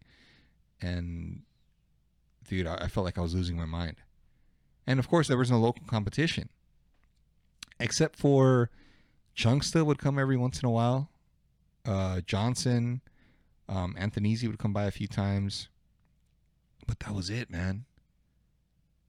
And all I had was online. And I didn't even have a CRT. I had a LCD TV. So the experience of playing somebody in person came very few and far between. Anyway, 2016 was the year that I felt that Abs was the guy to take me out. Up until then, I felt like, aside from Duck, nobody was going to touch me. I feel like this is it. I've been reigning supreme in the Marvel 2 community. This is it. This is my game. Yeah. Like, and Justin Wong wouldn't run it back with me, right? Yeah. I'd hit him up every so often, and I'd be like, hey, are we going to run a set? Nothing. And so I said, okay, well, then I'll just focus on what I have in front of me. Abs was one of those guys that was determined to take me out. This guy was on it, man. In 2016, he sent me to losers at Evo. I had never lost to him before. Yeah. He was always one of those guys that would make it a point to try and take me out, and I would always kind of edge him out by a little bit. And then this year, he sent me to losers. And I remember getting up, and I was with Daryl, and we walked out. And I said, bro, I need to get it together. I need to figure this out. I drank a fucking Red Bull. I talked to Daryl for a little bit. Came back. Worked my way up through losers. He made it to the grand finals. It was the first year that I thought I couldn't believe that it was somebody other than Duck. I don't think Duck entered the tournament that year. He entered, I think Samurai Showdown made a comeback. Yeah. And he entered that tournament instead. So I didn't have to worry about Duck. I thought, oh my God, I have this in the bag. I meet Abs in grand finals, and I take him out. Uh-huh. Something snapped. I got into the zone, and it wasn't easy. But I took him out. And I told him straight up afterwards, I said, bro, you pushed me to play at a level that I've never played before. That's awesome. And he was beating himself up, man, saying, damn, I was so close and this and that. Yeah, and I said, bro, don't worry about it. It's a hard L to... Don't worry about it, bro. There's respect. You know what I mean? Yeah. There's respect. And of course, you got the people in the back that were hoping that I would lose. Yeah, of course. Whatever, dude. It is what it is. So here's what I remember. Somebody said in the chat, that I was struggling because you can't use the same play style and expect it to work every year. Modified air dash was already played out. People were getting used to it. The refly stomp patterns, everyone was figuring it out. So it's like every year I had to switch things up. Yeah. As somebody who's expected to win, it's fucking difficult, bro. It's difficult because staying at the top, it's easy. It's easy to get to the top. Well, I wouldn't say it's easy, but I would say it's easier to get to the top than it is to stay at the top. Because at that point, all eyes are on you. You have like a huge target on your back. Everyone is adjusting to your gameplay. They're watching your videos. They're trying to download stuff. They're trying to find any like nooks and crannies that they can to try to exploit and like beat you. So I mean, yeah, it's very difficult to just stay up. Yeah, not to mention that my lifestyle since moving to San Jose was a lot different. I felt like I was spiraling downward because of the stress of work, relationship problems. My eating habits were fucking awful. Dude, I weighed maybe 270 at one point. Oh, I was big, dude. I was a big fucking dude. And it was affecting my gameplay, reaction time and all that. My head wasn't right. Yeah. So 2016 was rough, man. 2017 was even worse in terms of Marvel. I don't want to really get too much into the personal aspect of it, right? But I don't think we should. When it comes to the game, I felt like I had hit another plateau because once again I lost at Evo. Yeah. I had taken a few trips to the East Coast, and this is where I realized. By the way, shout outs to Blue Jay for hosting. I felt like the East Coast guys were catching up, and they were figuring me out. I was struggling against Chris Matrix. I was struggling against G-Con, even Sanford. Sanford was figuring me out. Yeah. And he was coming back into the game. Yeah. Here's where I fucked up. I lost to Sanford at Evo. I chose to not play Magneto until the grand finals, which is what fucked me up. Because I ran into him during the regular bracket and I picked Santhrax. And this was 2 out of 3. Yeah. And he beat me 2-0. So I'm in losers. Again, I have to work my way up. Back Eventually, yeah. So we're back in grand finals. Guess what? It's time for fucking MSS. Yeah. And it was 3 out of 5. I beat him 3-1 or 3-0 the first set. Yeah. So if I had stuck to MSS in that 2 out of 3, I might have won. And then in grand finals, I just had to beat him to 3-1 and it would have been done. It would have been rad. Curtains. Yeah. So I beat him in the first set. Second set, he beats me. I get second place. Everybody's fucking loving it. Everyone's going crazy. Sanford's having a field day saying, see, I could figure it out. He was telling people, yeah, see, everybody gets downloaded sooner or later or some shit like that. And I had to tell him, hey, man, you know that if I would have picked MSS the first set instead of Santhrax, I just wanted to do it to prove a point that not everybody picks Magneto against you. You know what I mean? Yeah. That was my fault. I still have to hold that L. Yeah. Just like everything else. But that was 2017. Now, as far as San Jose goes, where I was living, I'm fucking done, dude. Yeah. The company that I was working for, I felt like I was set up to fail from the get-go. The industry wasn't great. The company got hit with a bunch of class action lawsuits, and it's a sales position. So what happens when a company gets hit with a bunch of class action lawsuits? They have to make the money back somehow. Yeah. So guess what? The product that you're selling goes up. Guess what stays the same? The quotas that you have to hit.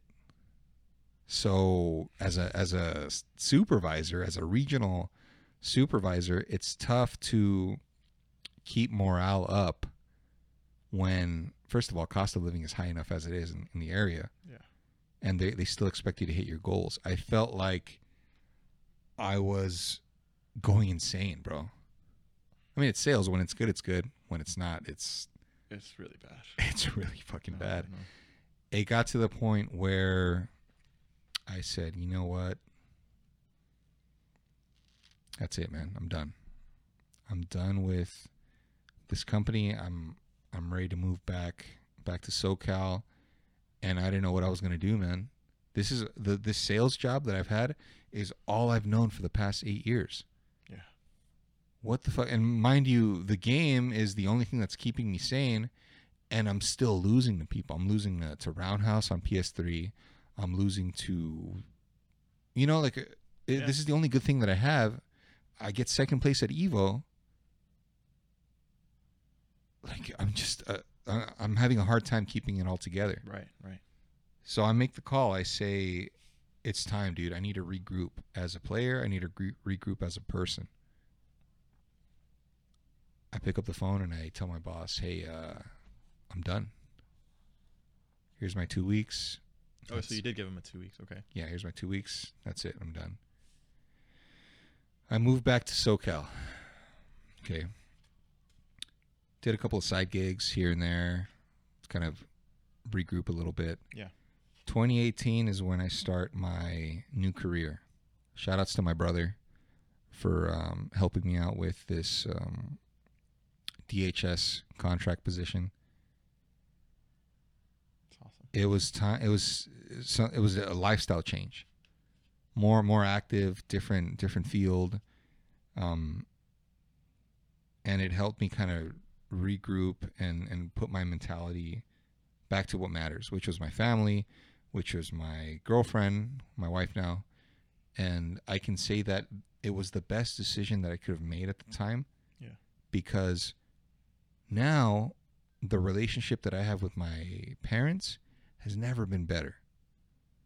The relationship that I have with my siblings up until this time, 2018, maybe 2019, was rocky as fuck. Yeah. So you're talking about 4 years of peace and somewhat tranquility compared to the years before where we were at each other's throats and there was friction and drama and shit like that. Yeah. And now we're at a place where we've never been better, man. I'm super grateful for that. And I feel like that wouldn't have came about had I stayed up there in NorCal. Yeah. Now, was it an experience that could have been avoided? Well, yeah. I didn't have to take the promotion, right? Right. But had I not gone through that experience, I wouldn't be here where I'm at today as a person. It builds character, bro. Yeah. So enough with the personal shit. So 2018, Chaos is back. He's back in SoCal. But this time it's a little different. Okay? Losing to Sanford made me have to make adjustments again. So now I feel like I'm at a point where I have an answer to everything. Even the only thing that I haven't figured out is what to do against MSP. At the time. Now it's a totally different story. You can pick MSP on me all fucking day. Yeah. And I'll wreck that shit. Yep. I own that team now. Yep. It's not fucking with me anymore. Any MSP. Yep. But at this point, 2018, I'm still fixing a few things, okay? There are no challengers. 2018, everybody is fucking MIA. Nobody wants to play against me. Money matches are non-existent at this time. I remember that year. Yeah. It's non-existent at this time. Yeah. And I have a new career, I have a new mindset. I'm feeling good. I'm losing weight. Okay, the weight's coming off. I'm still not moving on to any other games. I think I gave Marvel Infinite a try. Oh, God.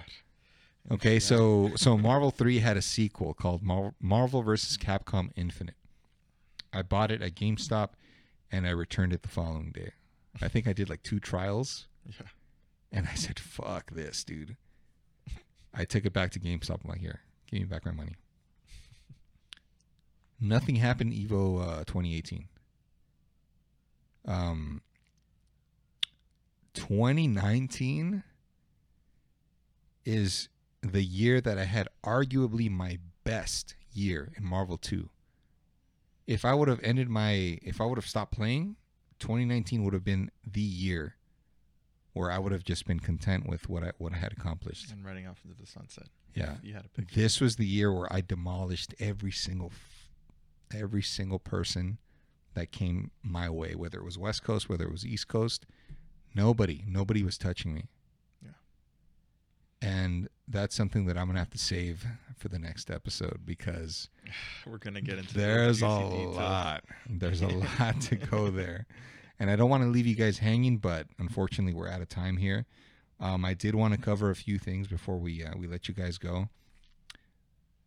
We usually have a portion of the show at this point called the Run Back, where we talk about matches that we want to, that the player wants to, a loss that you want to avenge or correct. And for me, since the episode is about me, I think that there is no run back for me because I've corrected every single loss that I've ever had. Yeah. In some way, shape, or form. Wes, I felt like I corrected it over the years. Yeah. Neo, the same thing with Neo. Reset.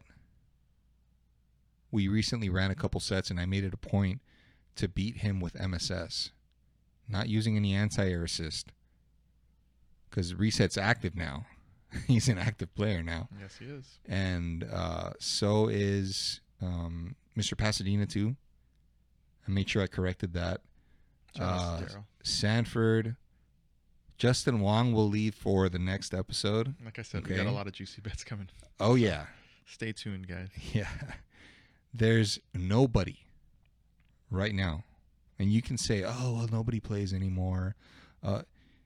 Right now in this present time, as long as my fucking stick is working, nobody's fucking with me in this game, dude. Nobody. And you know what the best part is? What? Is that now I have an anti-air team, which means that MSP doesn't work anymore.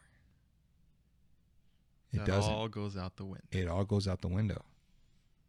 So, what do you do after this?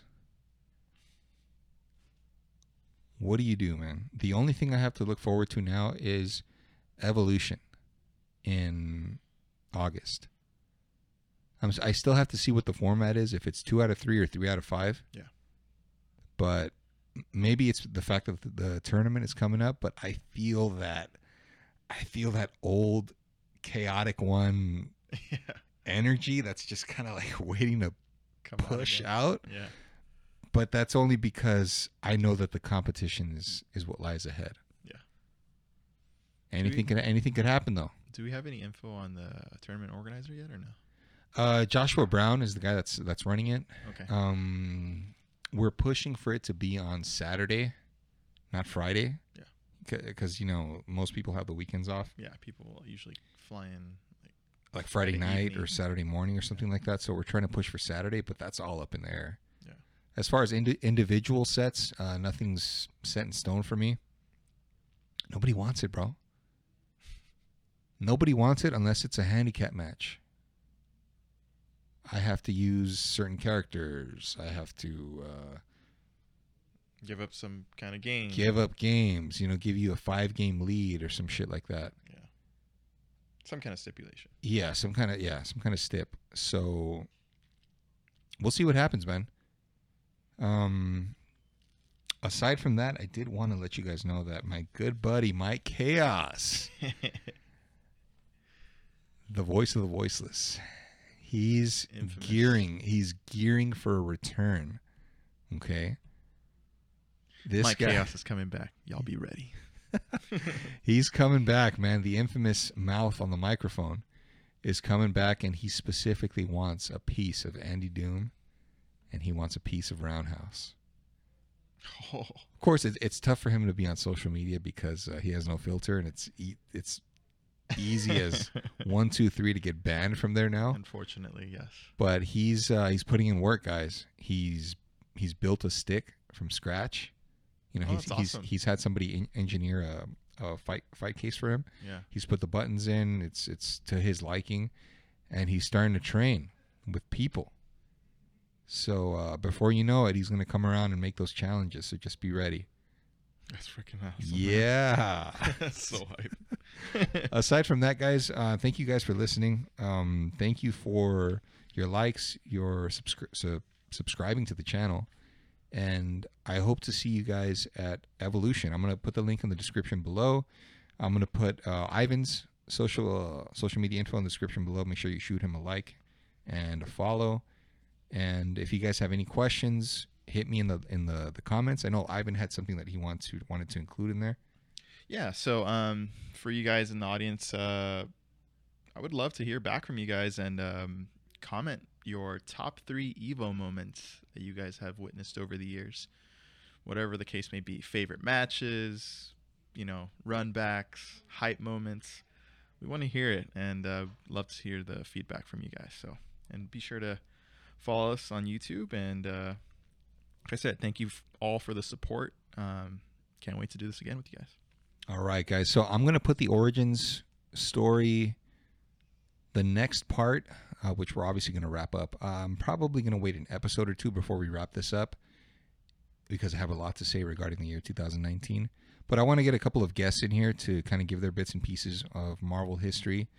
I know you guys have been feeding for a few names out there, so if you have anybody that you want to see on here, comment. Throw it up in the comments, Yep. and we'll do our best to make that happen for you guys. Once again, thank you for listening. And for my active community, step your shit up, guys. because come Evo, I'm not fucking around anymore. Evil's right around the corner. My shit's going to be working. It's going to be wired. It's going to be ready. I'm going to take this tournament. That's fucking crazy, man. Try to stop me. Dude. You know what I say, bro? Step up or step aside. Yep. And that's it. All right, guys. Can't wait to see it, man. Take care. Stay safe. We love you guys. And we'll catch you on the next one.